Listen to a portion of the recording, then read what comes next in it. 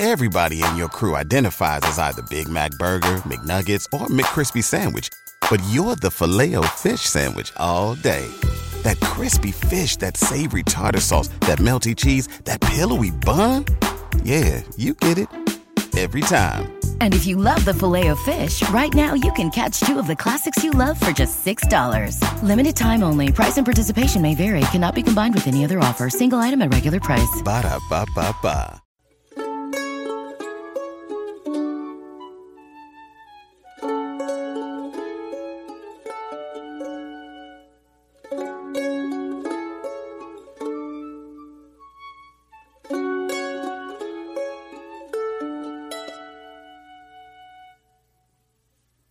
Hello, and welcome to the Latin American History Podcast, Episode 27, Nicolas de Ovando and Early Hispaniola, Part 2. We ended last episode by talking about the encomienda system. As you can probably guess, this system was not popular amongst the Taino. Although we have seen that generally they would well and truly be on the receiving end of hostilities, they did mount some resistance. The most serious revolt was led by a man named Enriquillo. From the Taino point of view, Enriquillo's revolt is one of the few encouraging stories of the era. Now we are skipping ahead a bit here. The revolt began in 1519, but I want to cover the early years of the colony comprehensively in this episode, rather than jump back to it later. As well as being a good story, the revolt also sheds light on the dynamics of the colony and hopefully illuminates it a bit better. Enriquillo was the grandnephew of Ana Caona, the cacique who was captured by Ovando last episode. He himself was one of the most powerful caciques on the island. He was, however, raised within the colony and taught to read and write Spanish, as well as the principles of Christianity, by monks. This is where he got his Spanish name. Enriquillo and his people were assigned under the encomienda system to an elderly Spanish landowner named Francisco de Valenzuela, and he remained there working for Valenzuela for 5 years. The two apparently had a fairly cordial relationship, despite the social situation they existed in. But this all changed when Valenzuela died, and his son took control of the estate. Soon after inheriting, the son apparently stole Enriquillo's horse, and then raped his wife. Enriquillo actually went through the legal process of making a complaint about this, taking it first to the local magistrate, and then all the way to Santo Domingo. Being a Taino, however, he was ignored, and even threatened for having the cheek to try and engage with the colonial society in any way except providing labour. Enriquillo was a fascinating character, because he was well and truly caught between two worlds. On the one hand, he had his noble native blood, and on the other, his Spanish upbringing. He clearly had an understanding of how the colonial society and its legal system worked, and a willingness to accept it. He discovered, however, that no matter how educated and enthusiastic he was, he would never be accepted by the Spanish when push came to shove. After these events, he decided that despite the near certainty of an unhappy end, he would stop trying to live his life with one foot in both worlds. He would stop trying to be accepted by Spanish society. Instead, he would embrace his Taino culture. This is the story, at least, as told by De las Casas. The details of this part of Enriquillo's life are a little hazy, and as you will see when I introduce him properly, De las Casas certainly had an axe to grind, and a motive for portraying Enriquillo as a noble hero. We can be fairly confident, however, that this is a reasonably accurate account of Enriquillo's early life. If the specifics of the story of the horse are incorrect, something similar most likely happened, as the previously compliant Enriquillo took off with around 40 of his followers into the mountains. From here he launched a guerrilla campaign, beginning with an attack on 4 gold-carrying Spaniards, killing them all and taking their gold. A revenge party was sent out, but this ended in disaster, as 9 more Spaniards were killed in the resulting skirmish. Despite this early success, For the next few years, the rebels kept largely to themselves, only occasionally coming down to raid Spanish settlements. During this time, however, Enriquillo's camp grew, and soon he had several hundred followers, including mestizos and escaped African slaves. The Spanish tried harder and harder to track down the rebels, but they were unable to do so. This was a classic guerrilla war, and the Taíno used their local knowledge to devastating advantage. If Enriquillo's dual upbringing did not provide him with an advantage in colonial society, now it certainly helped, as this local knowledge was combined with an understanding of his Spanish opponents. Spaniards who saw his camp firsthand reported that amongst other measures to keep their location a secret, the tongues of the chickens had been cut out to stop them from crowing. Dogs were used for hunting, but they were kept in one especially remote settlement, so that their barking would not give away the location of his camps. He also moved around a lot, and split his forces between multiple camps. Soon other rebel bands were joining forces with him, although, as the hills started to fill up with those fleeing the colony, this actually made Enriquillo's life harder in some ways, as they began to step on each other's toes. Peace talks were attempted in 1528, but they soon broke down due to a lack of trust. So the stalemate continued for another 5 years, with the Spanish unable to properly exploit the island due to the threat of raids, but the rebels equally unable to live a peaceful life.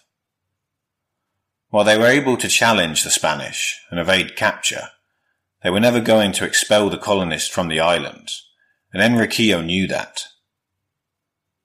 When the Spanish finally tracked him down again with peace terms, he accepted, and the revolt came to an end.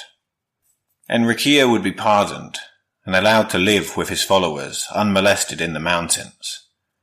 In return, however, he agreed to hand over any Taínos or escaped slaves who attempted to join him in the future. The revolt had lasted 14 years. Despite distrust on both sides to begin with, the peace held, and Enriquillo even travelled to Santo Domingo to sign the treaty in 1534. Although he would die of natural causes soon afterwards, the right of his children to inherit the land awarded to him was respected. There will be many more rebellions and acts of resistance by the indigenous people of Latin America, but Enriquillo's achievements stand out. It will be another 200 years until the Spanish are forced to make a treaty with another undefeated group of indigenous rebels. It wasn't just the indigenous people who took the chance to resist this new socio-economic system into which they were forced. The Africans did as well. We have seen that many joined Enriquillo if the opportunity presented itself, but they also organized rebellions of their own.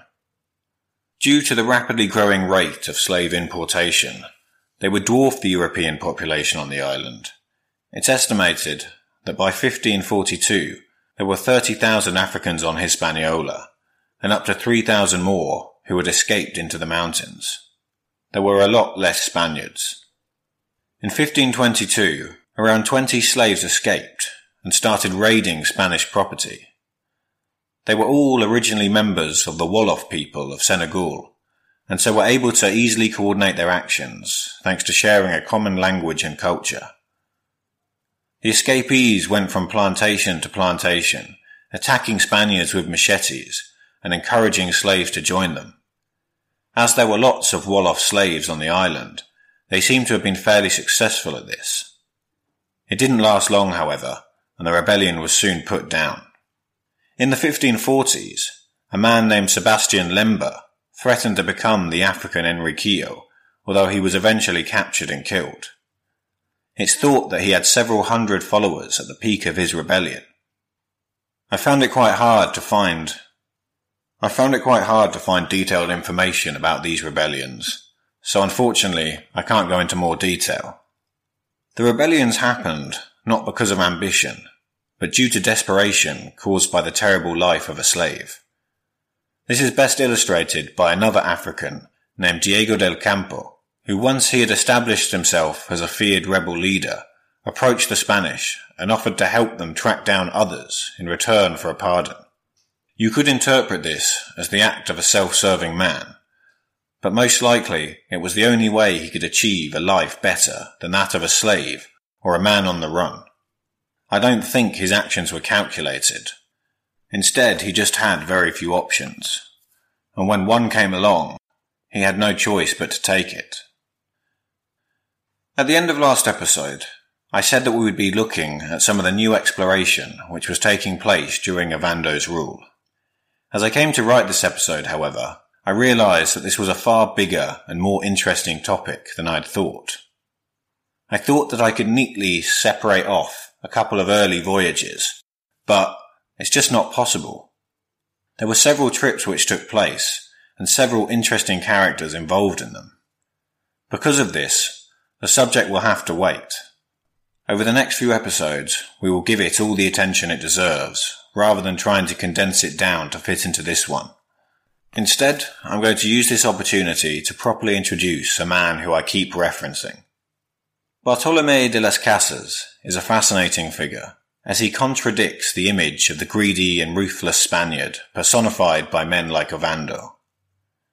He is, however, a complex figure, rather than a clear-cut moral hero. He's also one of our best primary sources for this era, having witnessed the growth of the colony from close to its beginning and having written extensively about it. De las Casas was born in Sevilla, in the south of Spain, in the year 1484. His family were merchants and would have been fairly well off. They were well known in Sevilla and could even count city mayors amongst their ancestors.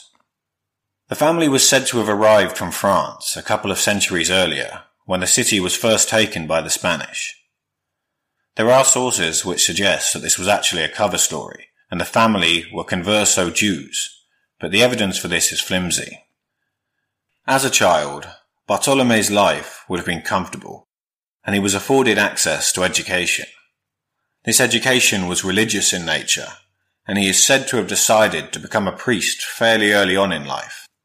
He was sent to university to undertake the necessary training for this, and by all accounts he was an excellent student. He spoke Latin, and it was the power of his speaking, in both Latin and Spanish, which was said to be a particular talent. He was able to make impassioned and convincing arguments, with one contemporary saying, compared to him, Homer's Ulysses was inert and stammering. Besides his studies, another event which possibly influenced him in his early years was Columbus's triumphant return from the Americas after his first voyage. On his way to meet the king and queen, Columbus passed through Sevilla and probably inspired in many bystanders an interest in the New World. He also brought some Taínos back with him, so perhaps Bartolomé caught a glimpse of one of them at this early stage. His father's trading activities took him to Hispaniola, and he accompanied Columbus on his second trip there. While in the New World, his father won trading rights and also brought a Taíno boy back with him. He gave the Taíno to Bartolomé as a gift, but as we know, Isabella was firmly against Columbus's move to bring enslaved Taínos to Spain, and when Bobadilla went out to take up his position as governor, those who survived, including the one given to de las Casas, were taken back to the island. At the age of 18, Bartolomé followed his father over to Hispaniola, arriving in 1502. Here he lived for the next few years on his father's estate, as well as being given land of his own. This meant that he was part of the encomienda system, admittedly before it had been formalized by the lords of Burgos, and that he had Taínos who worked his land for him. He also found employment helping to ensure that Spanish troops were properly provisioned, and this took him on some of Ovando's expeditions of pacification. It's said that on these expeditions, Bartolomé was no better and no worse than anyone else when it came to the brutality which took place. It seems that he and his family did well during these early years of the colony. They had got in early and already had the capital to make a good go of it. Unlike some other colonists who gambled everything they had on finding gold, and had to build their farms from scratch with no help, except of course from that of any Taínos they could acquire, the de las Casas family had the resources to begin shipping things back to Spain immediately. They had some of the best land, as they were among the first to ask for it, and their connections probably helped them in the way that connections always do. In 1506, Bartolomé returned to Spain, a richer man than when he had left. Once there, he completed his training and went to the Vatican to be ordained a priest. He managed to get a private audience with the Pope to discuss the chances of converting the Taíno. Once this was done, he returned to Hispaniola, accompanying Diego Columbus, and he set about converting the Taíno. At this point in his life, he already had a social conscience, but, like most of his contemporaries, and thanks to his devotion to the Church, he subscribed to the view that the reductions were the best way of approaching relations with the Taíno. By having them work, learn Christianity and European culture, they were being protected from the worst colonists, and their souls were being saved. This was the best thing for them, and so he continued to possess his own Taínos who worked on his land. The next few years, however, were formative for him. He heard the sermon of Montesinos, and grew more and more disillusioned by how the colonial world was shaping up. It took some time, but in 1514 he renounced the ownership of Taínos and started using his religious platform and social standing to denounce the encomienda. They say that as you get older, often you get more conservative, but for de las Casas, the opposite is true. It was a slow process, but his writings get more and more radical. At this stage, however, while still being much more sympathetic to the Taíno than most, he wasn't as sympathetic to humanity as a whole as he would be later. He will change this position, but in order to save the Taíno from their current situation, he advocated the use of African slavery. It's hard to say how much impact this had, but some think that this position may have greatly encouraged the institution. Knowing that real changes and the end to the encomienda system would not come from inside the colony, in 1515 de las Casas returned to Spain and managed to get an audience with King Ferdinand. Although taking a look at the bigger picture, things were not going to get better. De las Casas did win what would have seemed like important concessions on this trip. A new colonial position was created, the protector of the Indians, and de las Casas was its first holder. The duties associated with it were to report back to the Crown about the plight of the Taíno and to represent them in any debates on relevant policy. He also managed to get the governorship of the colony changed. Diego Columbus had replaced Ovando, having conducted a number of court battles in which he argued that his father Christopher and his descendants had been awarded this right in perpetuity.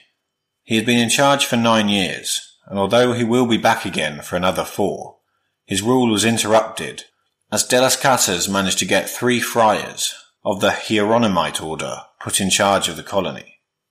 The friar governors would set about reforming the colony and confiscating the lands of some of those identified as being the worst abusers of the Taíno. They did not, however, go as far as de las Casas wanted. All this talk of being nice to the Taíno and giving up an important source of labour was not going down well amongst the colonists.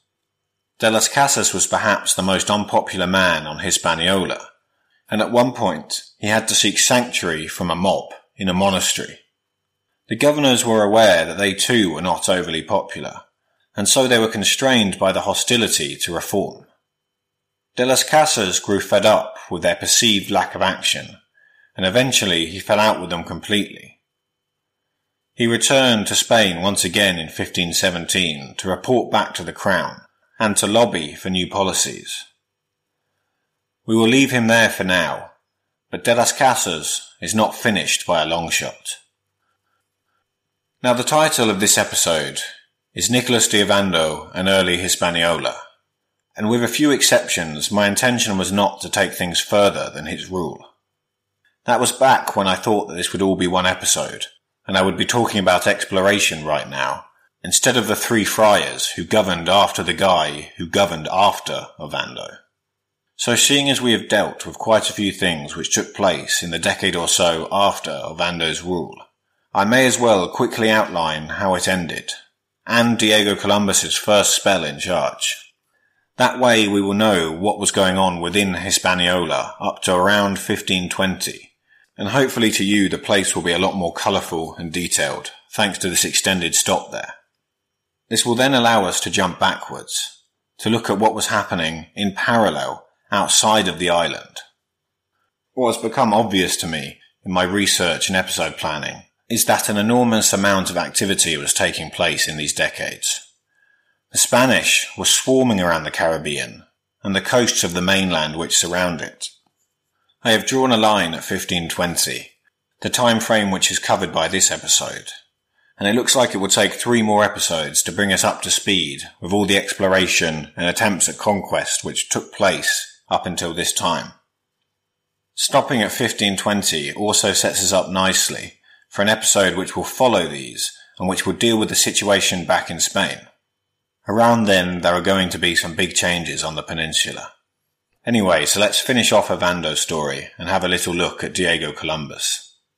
Nicolas de Ovando's massacring and enslaving, while effective and no doubt popular amongst the colonists, was raising a few eyebrows. We already know that there was some objection to this strategy, thanks to the sermon of Montesinos and his ability to bend the ear of the monarchy once he'd returned to Spain. We also know that Queen Isabella had a bit of a conscience herself, having told Columbus off for his Taíno slave shipment. Well, she died around this time, more on that in the upcoming Spanish episode, and one of her last wishes was said to be that Ferdinand recall Ovando and have him account for his actions. Ferdinand did this, and in 1509 Ovando arrived back in Spain. He lost his governorship, but not much else. He kept all the property he bought back, and did not face any other punishment.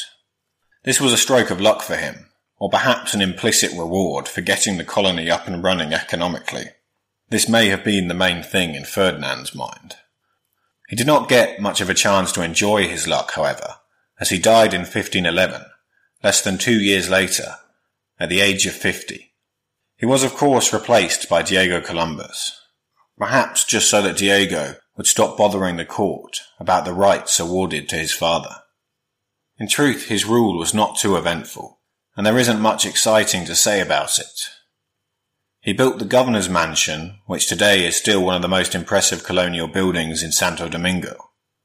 It was also on his land that the Wolof slave rebellion, which we mentioned earlier, is said to have started, but this was in his second stint as governor, after the time frame we're covering here. Under his rule there was also some activity external to the island of Hispaniola. That is what we'll cover in the next episodes. After 9 years he was recalled, and the 3 friars were put in charge. He spent the next few years in Spain, engaging in yet more legal battles, before being sent back out to Hispaniola to replace the friars who had replaced him. It's here that we will leave things for today. Thanks for listening to the Latin American History Podcast. You've been listening to the Latin American History Podcast, written and recorded by Max Sargent. For more information, visit the website www.maxsargent.com/The History of Latin America, and that's spelt MAXSERJEANT. If you have any comments or questions, feel free to get in contact at historyoflatinamericapodcast@gmail.com. You can also find the Facebook page by searching for the Latin American History Podcast. The Twitter handle is @HistoryLatinAM, and if you've liked the show, you can help out by leaving a review on iTunes. Alternatively, if you visit the website, you'll see that each episode is accompanied by relevant photos. Most of these are my own, taken during my time in Latin America. All these photos and more are available to purchase as prints at my Etsy shop. You can find this at www.etsy.com/MaxSargentPhoto. That's spelt www.etsy.com/ MAXSERJEANT, photo. Thanks for listening. Everybody in your crew identifies as either Big Mac Burger, McNuggets, or McCrispy Sandwich. But you're the Filet-O-Fish Sandwich all day. That crispy fish, that savory tartar sauce, that melty cheese, that pillowy bun. Yeah, you get it. Every time. And if you love the Filet-O-Fish, right now you can catch two of the classics you love for just $6. Limited time only. Price and participation may vary. Cannot be combined with any other offer. Single item at regular price. Ba-da-ba-ba-ba.